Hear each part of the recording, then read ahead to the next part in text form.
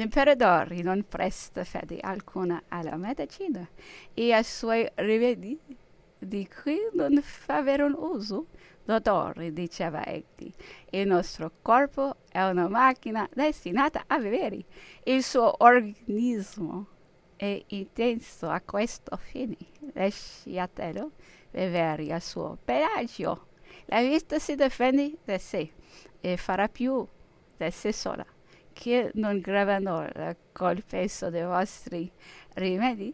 Il nostro corpo è un orologio perfetto che deve andare per un certo tempo.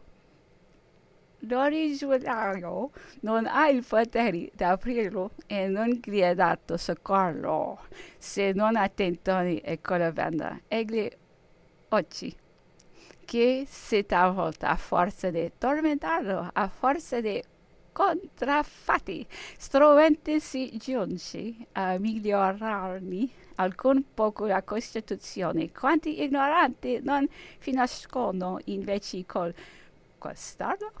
L'imperatore pertanto non riconosceva l'utilità della medicina che in alcuni casi assai rari, nei morbi conosciuti, consecrati dal tempo e dall'esperienza.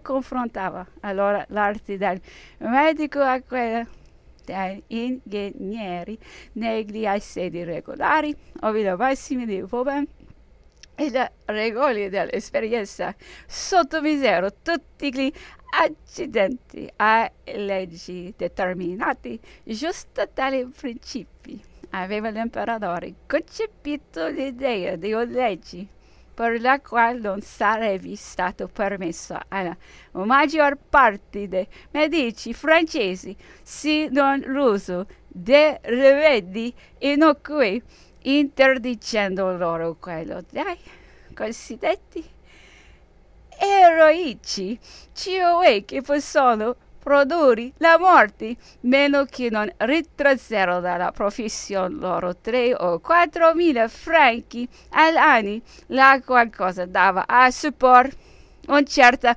educazione, un qualche saper ed un tal qual credito pubblico. Questo provvedimento, diceva, era per fermo, giusto e benefico. Tutta volta nella mia situazione paravami intempestivo, non essendo ancora i lumi abbastanza generalmente diffusi, per cui nessuna dubbiezza che le moltitudini revisato non avessero un atto tirannico nella legge intesa a sottrarlo ai suoi carnefici. L'imperatore aveva spesso, diceva egli, interpellato sulla medicina il celebre Corvisart, suo medico.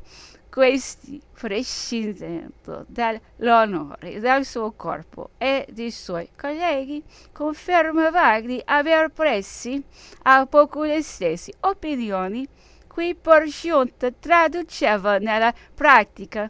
Era nemicissimo di rimedi e ne faceva rarissimo uso. Maria Luigia, soffrendo molto nella sua gravidanza e sollecitandolo perciò ad amministrargli un qualche medicinale, le apprestava maliziosamente pillole di midolo, di pani, le quali, a detta dell'imperatrice, le arriscavano grandi vantaggi.